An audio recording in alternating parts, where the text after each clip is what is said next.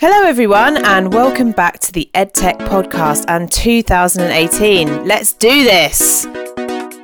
And also welcome back to the Pearson Future Tech for Education series on the EdTech podcast.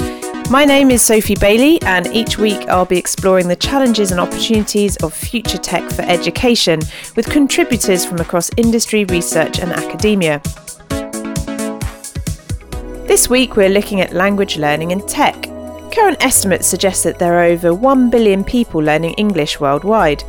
Recent predictions also suggest that those learning English as a second or foreign language will double by the year 2020 to nearly 2 billion people. But how we learn languages is changing. Apps, MOOCs, chatbots and online tutoring services have all worked to reduce the time and investment needed to pick up and master a language, whilst voice recognition services like Amazon Alexa or Google Home have made practicing languages even easier right in your home. At the more extreme end, some advanced technologies have even brought into question whether learning a language in the traditional sense will be needed in the future, and should it be humans or machines testing second language acquisition? Language learning is then an interesting lens through which to question how future tech for education will impact us by both highlighting A, where we may need to adjust, and B, how we can take advantages as language learners and teachers via new scenarios supported through technology. Here's Dennis Hurley, Director of Future Tech at Pearson. Thanks for having me back, Sophie. It's great to be here.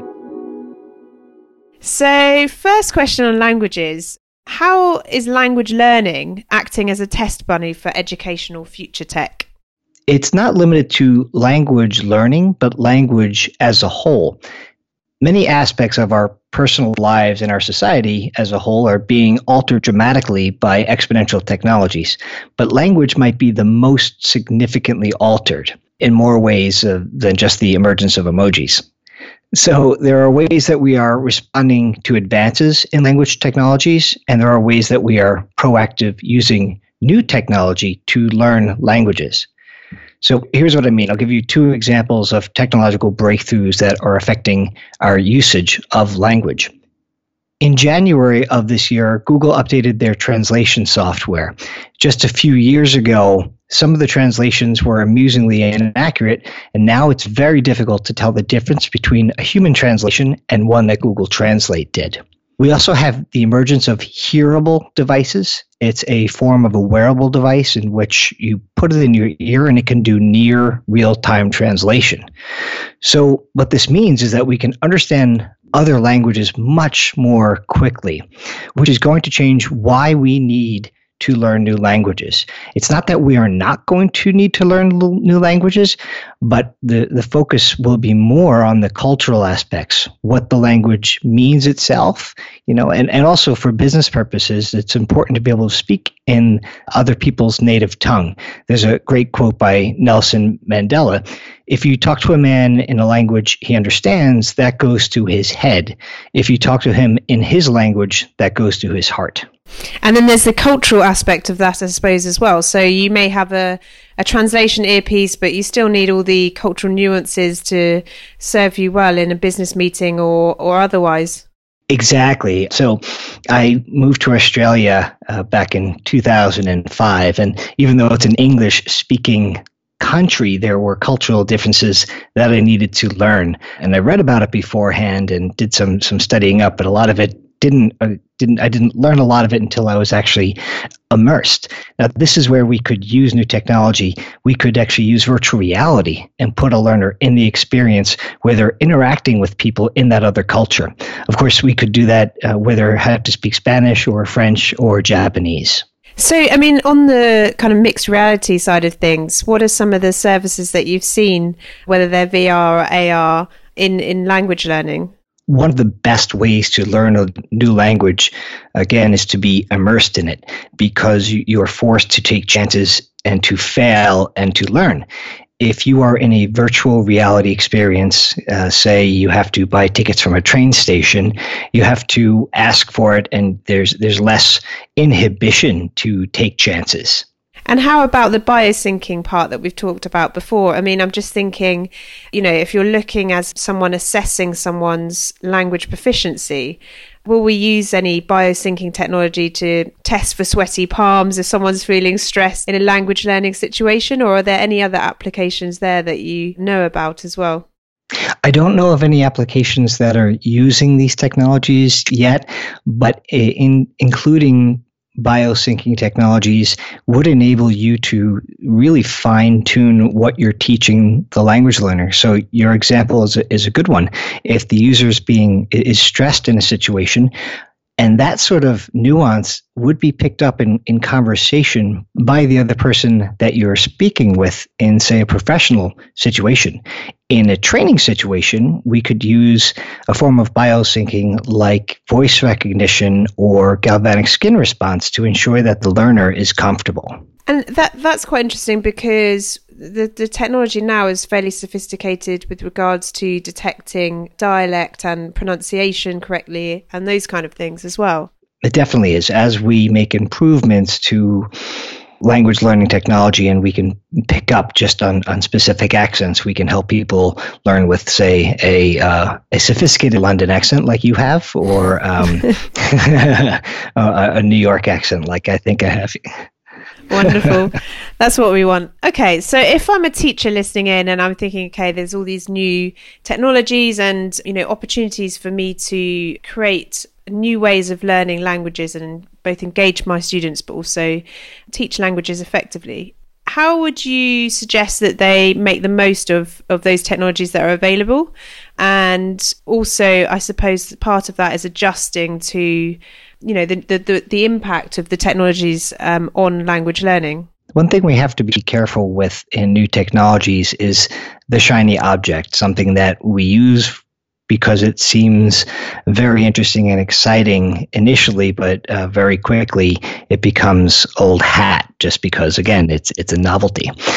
You can initially use that in the classroom to get a level of excitement. Say, with Google Translate, you can point your phone at a sign or a menu. I often do this while traveling, and you can understand it does get an instant translation of that text into your native language. And that's certainly very exciting. So you can show the practical aspects of learning a language. And again, you don't want to have to rely on using a translation tool. It's much more personal if you can actually speak that language, but putting it in context is always very valuable for the learner. So our language learning future propels us right into the heart of those awkward foreign exchanges without needing to leave the comfort of our own front room. But what if the very nature of language learning was about to be changed through technology? Companies like Waverley Labs and Lingmo International are doing just that by launching real-time translation earpieces as we speak. That is to say, the Babel fish from Hitchhiker's Guide to the Galaxy, which allowed Earthling Arthur Dent to understand alien races, is now a thing of reality. What does this mean for our hard slog as language learners and teachers? Here's Andrew Okia, founder and CEO of Waverley Labs, to tell us more. First question, please can you describe what Waverley Labs and pilots are in a nutshell? Well, we think of Waverley Labs developing innovative consumer products and services, and Pilot is our first product that we've been developing for several years now. It is an earpiece. It's a translating earpiece. The Pilot uses advancements in speech recognition and machine translation coupled with wearable technology to allow a user to have someone else's speech translated directly in their ear. And based on that and the advancement of language learning technology, what's your opinion? Will we even need to learn languages in the future?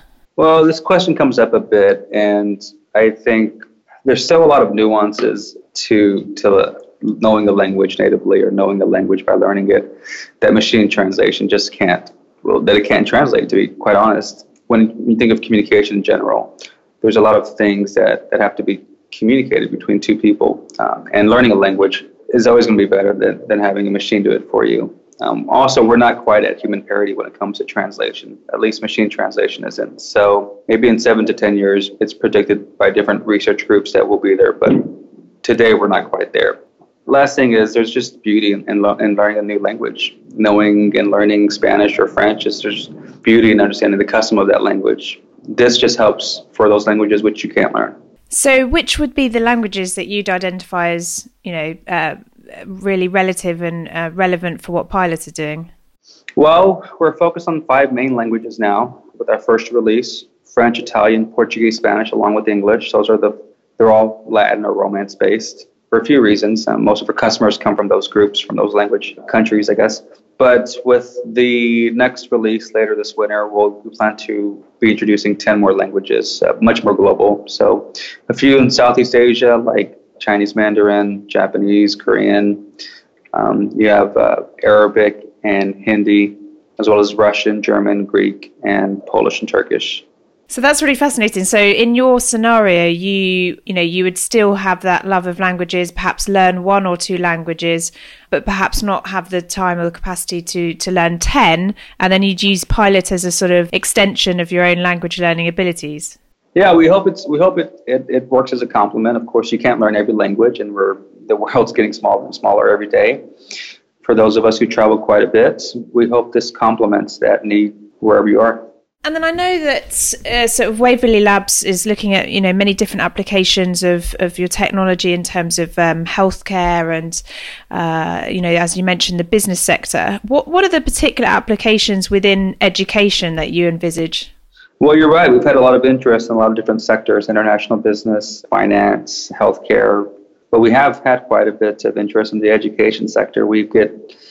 I can give you stories of customers who have reached out to us saying that this will help them communicate with the parents of their students who don't speak the language natively, or how this will help the student to understand and interpret what the teacher is saying who doesn't speak that language natively. So there's a lot of different interests coming from the education sector. We're trying to explore it more to really understand what the needs are. And so you see this as a potential complement for existing language teachers or students, as opposed to sort of a replacement in that sense? Yeah, there's something, I think they can complement each other. Machine translation or software, really. We're just talking about software here. Software can guide you and help you learn, but I think there's more power, or just as much power, if nothing else, in having a human who understands and knows how to teach, right?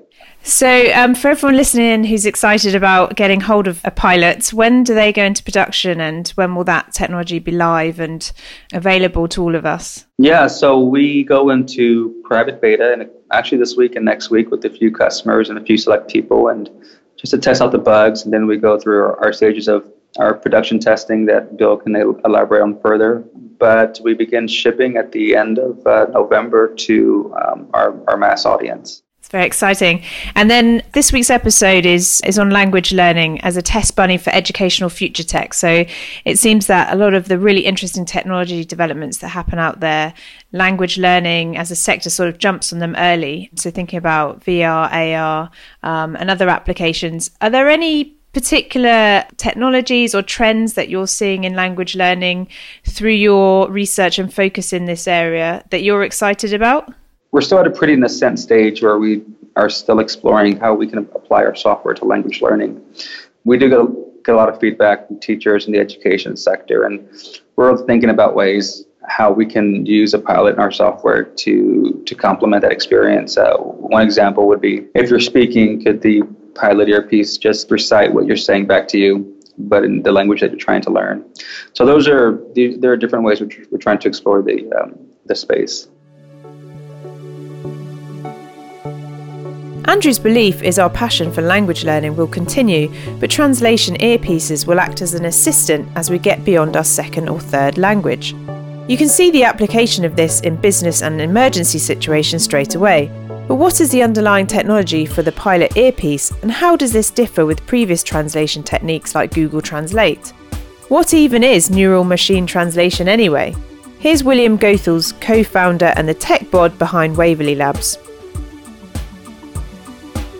To kick off on Andrew's last point, I know that other people are doing similar things through Spotify or the Amazon Echo out there. So will Pilot be interoperable with some of those virtual assistants and other voice tools as well? Yeah, it's interesting. So, we have it set up You can use it as earpieces, stream music. You can use it as a connected device as well. So if you have Siri on your phone, you can connect via your phone with them as Bluetooth devices. But if you're asking if we have our own assistant, we do not have that right now. In terms of the technology behind Pilot, how does Pilot work, and how is it different to if people are imagining translation headsets at conferences or Google Translate? How's Pilot sort of specifically different? Yeah, it's a good question. There's a lot of ways that we see it as being pretty different. When you talked about the UN, they actually have live translators, and so that's obviously a big difference. But what we have on the technology side, it's nice that you can put these earpieces in and we give you the ability to put your phone away. So instead of talking to a screen or having this kind of intermediate, we feel like it's more human interaction. Language has been estimated to be 70 to 80% visual, and not seeing a person doesn't really allow you to see all the nuances of language. So we think it's really important to be able to kind of put your screens away and speak to somebody. And the other question was about whether you could explain to us what neural machine translation is. Yeah, when it comes to neural machine translation, a lot of the really interesting innovations there has been kind of moving from what was called supervised learning to unsupervised. So instead of having a translation from one word to another word and saying yes, no, having kind of a supervisor correcting it, what NMT has done is it created a lot of this unsupervised intermediate where you take translations and you look not just at the word, but the phrase and the words before and after. And you look at it, and there's been some papers that call it, a new machine language, where it kind of is put in an intermediate step before it's actually translated into the third language. So what's occurring is the translation and the neurals machine part of this is actually looking on how to finally get to the final translation. In the meantime, it's creating kind of a nebulous step that's matching information. And so between your final language and your initial language, there's an intermediate step. And that's kind of like the really interesting part of the NMT that's kind of like revolutionized and increased our ability to translate more accurately in the recent years. That's really interesting. So that's to basically avoid some of the situations you can have with things like Google Translate, where it becomes a very literal translation, which doesn't work sort of across cultures and across different languages. Yeah, and that's been a problem for a long time. People were matching up either phonemes, parts of the word, or they're matching up the word literally to each other. And that's not how different languages work. I don't know if you speak other languages. A very pidgin French, yeah. Yeah. So yeah, as you know, there's a lot of words there. I mean, that translate not exactly right. You wouldn't want to translate every bonjour into hello, because it's not exactly what it means every time. Yeah. And is that neural machine translation, NMT, is that the technology behind Pilot? Well, yeah, it's a good question. So we have our own database, and we look for these machine translations internally. If we cannot find, or we have a low confidence interval, we're able to look at every other system out there and say, hey, does anybody else have this translated, and do we think it's better? So we have what we call language optimization engine as well. So we can use anybody else and make sure, hey, we're giving you the best possible translation that exists from any technology. So and then we can incorporate it into our engine, which we find is really accurate and really exciting. That's really interesting. So is that using AI to basically go out and make sure across all of the translations that have already taken place that you're optimizing the best possible example? Right. Yeah. There's a lot of different types of AI that are being incorporated. Exactly. Interesting. So how have you managed to work with accents and colloquialisms, which are always painful? Yeah. That's there's been different ways that people and different engines are utilizing them. Sometimes they're just rote, like you can find, it's raining cats and dogs and try to translate it. As we talked about NMT, when you see that expression before and after, cats and dog, what that likely meaning is trying to convey. So there is that effort. But the most accurate way as of right now is to really hardwire, once you recognize an idiom, to then kind of modify it into another language. And the idiom there, matching isn't always perfect, but we're starting to get there. I see you've worked for NASA, the Navy, and other government departments before, Bill. So how do you see this kind of fitting in terms of working with some of those organizations as well? Yeah, it's really interesting. Obviously, internationally, there is a lot of communication. You have projects that are worked on throughout the world. Organizations like NATO, you need to have cross communication. So we hope from a standpoint of giving someone language translation, you're breaking down the barriers to have more accurate partnerships. We obviously don't want misinterpretation when it comes to a treaty or anything like that, right? Bringing us back down to earth again, it's worth remembering that language learning has huge implications for people's social and economic well-being. It's a staple criteria of immigration departments, it advances us or holds us back at school and work, and nationally, a decrease in languages learnt is shown to have a direct impact on economic growth. So, what's the best way to test our foreign language proficiency in a way that is consistent and monitors progress over time? Here's former language teacher, now second language measurement expert at Pearson, Bill Bonk. Hi, Sophie.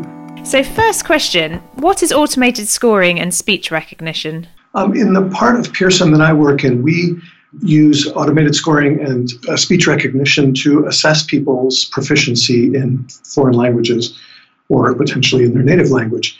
Automated scoring has been around for a long time. Many people might have filled in bubble sheets with A, B, C, D answers on multiple choice tests, and those have been around for quite a long time. Those were designed to be automatically scored. A scanner machine would read in those responses and then assign you a 0 or a 1, an incorrect or a correct, and then tot them all up to get you a score.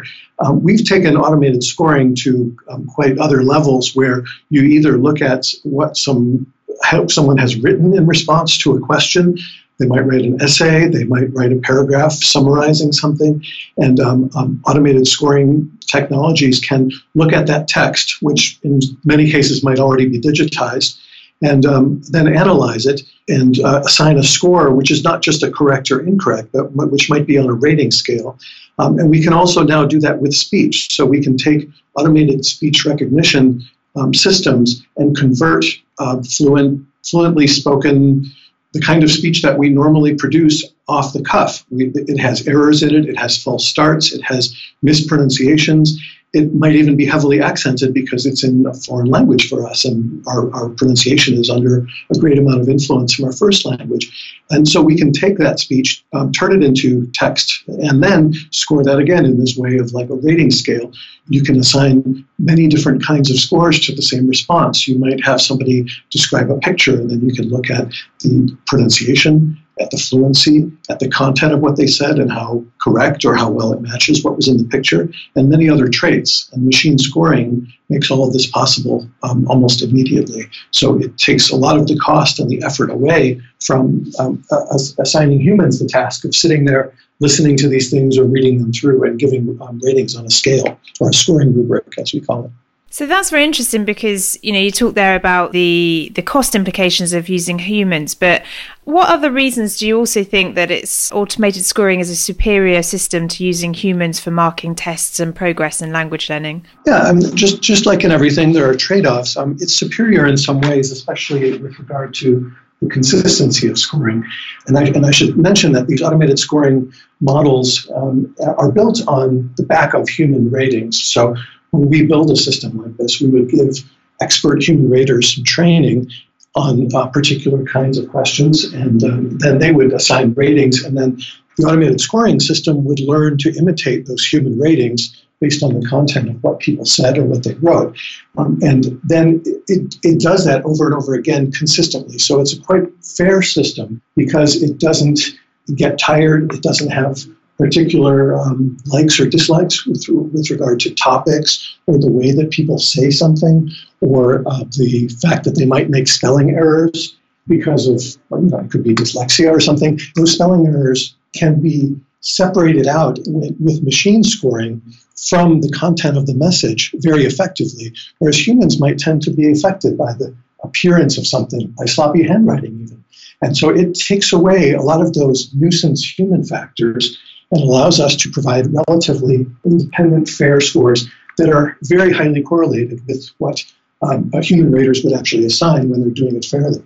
And in terms of, making that system fair, that ability to differentiate, for example, between spelling errors and the actual message, and being able to deal with complexities such as dialects, that's all built into the system in terms of the depth of the testing and the database that you did. Is that right? It is, yeah. It's all in the training, just like, Google, for example, uses a lot of training data in order to make its search engines or speech recognition system smarter.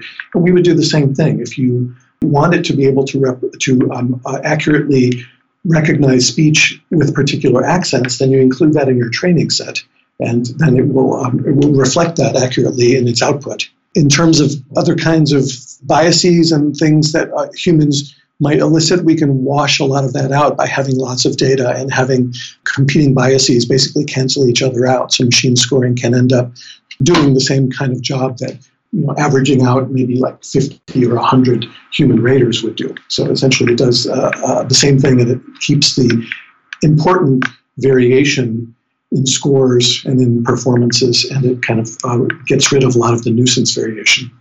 And finally, what are the three primary usages of the automated scoring and speech recognition systems that you've built, and why is it so important that we get testing of students right in these contexts? The importance of getting the scoring right is that these scores can affect people's lives in very profound ways. One of the primary uses for our tests is to screen employees who would work in customer service situations. And in many cases, these are in places like India, the Philippines. And though in there, English is spoken as a variety. In some cases, people might even be native speakers of English. The question is how intelligible they would be to U.S. customers, for example. So many of our customers are call centers and other customer service centers that hire people to man phones and chat lines. And so they would like a quick and easy determination of someone's general level of proficiency in English. And we provide that either in written or spoken formats. And so those adult job seekers' lives really depend on them getting an accurate score and getting the job that they would like. Another context that's increasingly important in the United States is that of English learners in the public schools. It's a very large population. In some local school districts, it might be bigger than 80% of the students. And in some cases, they have recently come from their home country, or they might have been in the United States for a generation, but their family speaks another language, and so they still exhibit characteristics of English learners in terms of their vocabulary, their academic skills in reading and writing, etc. So we offer tests that would measure their proficiency and allow us to determine whether they're making progress in their English proficiency over time, compared with their own baseline performance, rather than just compared with other students or with what a standard might be for how much they could attain. And another kind of third context would be people that would like to study in a English-speaking university, either in the States or in other countries, or they want to migrate to those places. And in some cases, English skills can get you points or are a requirement for entering into those situations. So it really, this is a very large population, and it really gets people internationalized, essentially. People go abroad to study for several years, and they become a part of that culture. They absorb that culture, and it becomes a part of them as well. And the English skills are really the key to unlocking that integration, or that not assimilation, but that interaction with the host culture. But what about how language learning can better accommodate a learner experience design approach to teacher and learner needs? So what we do here is we develop our products in liaison with teachers and students. And so we're frequently working with them here in the lab to test the products and services that Pearson is releasing primarily into our global schools and English divisions. From a swanky purpose-built UX bunker at 80 The Strand, London, that's Nathan Harris, Director of User Experience and Design at Pearson, who's working on exactly that, on how to build around user needs. I guess the observation room is like the cave type room, right? Yes. So that's the room from which we observe evaluations and products being tested. And then on the other side of the one-way glass, we've got this large, sort of more brightly lit room, I guess, with a large screen at the front, and lots of beanbags and comfortable seating for people to work on. Yes, I know it's very pleasant here, lots of colourful beanbags. And can you give us some insight into some of the products that you've tested recently in here as well?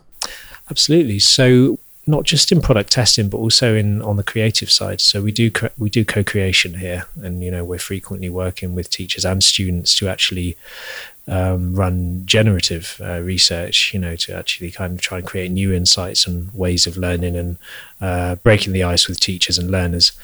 So we've been working recently on some pretty interesting functionality around QR codes, and really part of that is linking the textbook experience to digital learning for students and for teachers.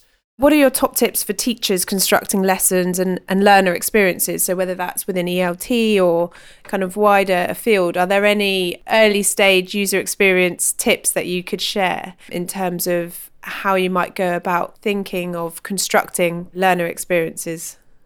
So for teachers, building an experience for their learners, I guess something that we're really trying to do is to make that process simple for them, and for them to be able to express themselves through the tools that we create.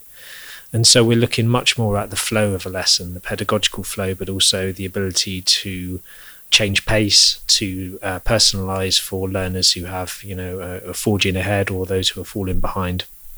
And increasingly to look at how we bring automated technologies to those scenarios, something we're working on at the moment. If a student, say, performs below a certain threshold when doing some practice homework in English, can the system automatically, without almost transparently to the student, provide them with an additional kind of pick-me-up activity, which the teacher then will be alerted to the fact that they've been given this activity, and will be able to hone in on how they did with the original activity, how they did with the follow-up, and then take additional remediative steps if necessary. And so we're trying to really balance the kind of needle between automation whilst not taking away control and personalization and humanity from the teacher's experience of the classroom and engagement with the students. And so I think there's a very fine needle to balance between making things easier for teachers and allowing technology to take some of the load that traditionally they've taken, and kind of taking that too far and almost disempowering the teacher.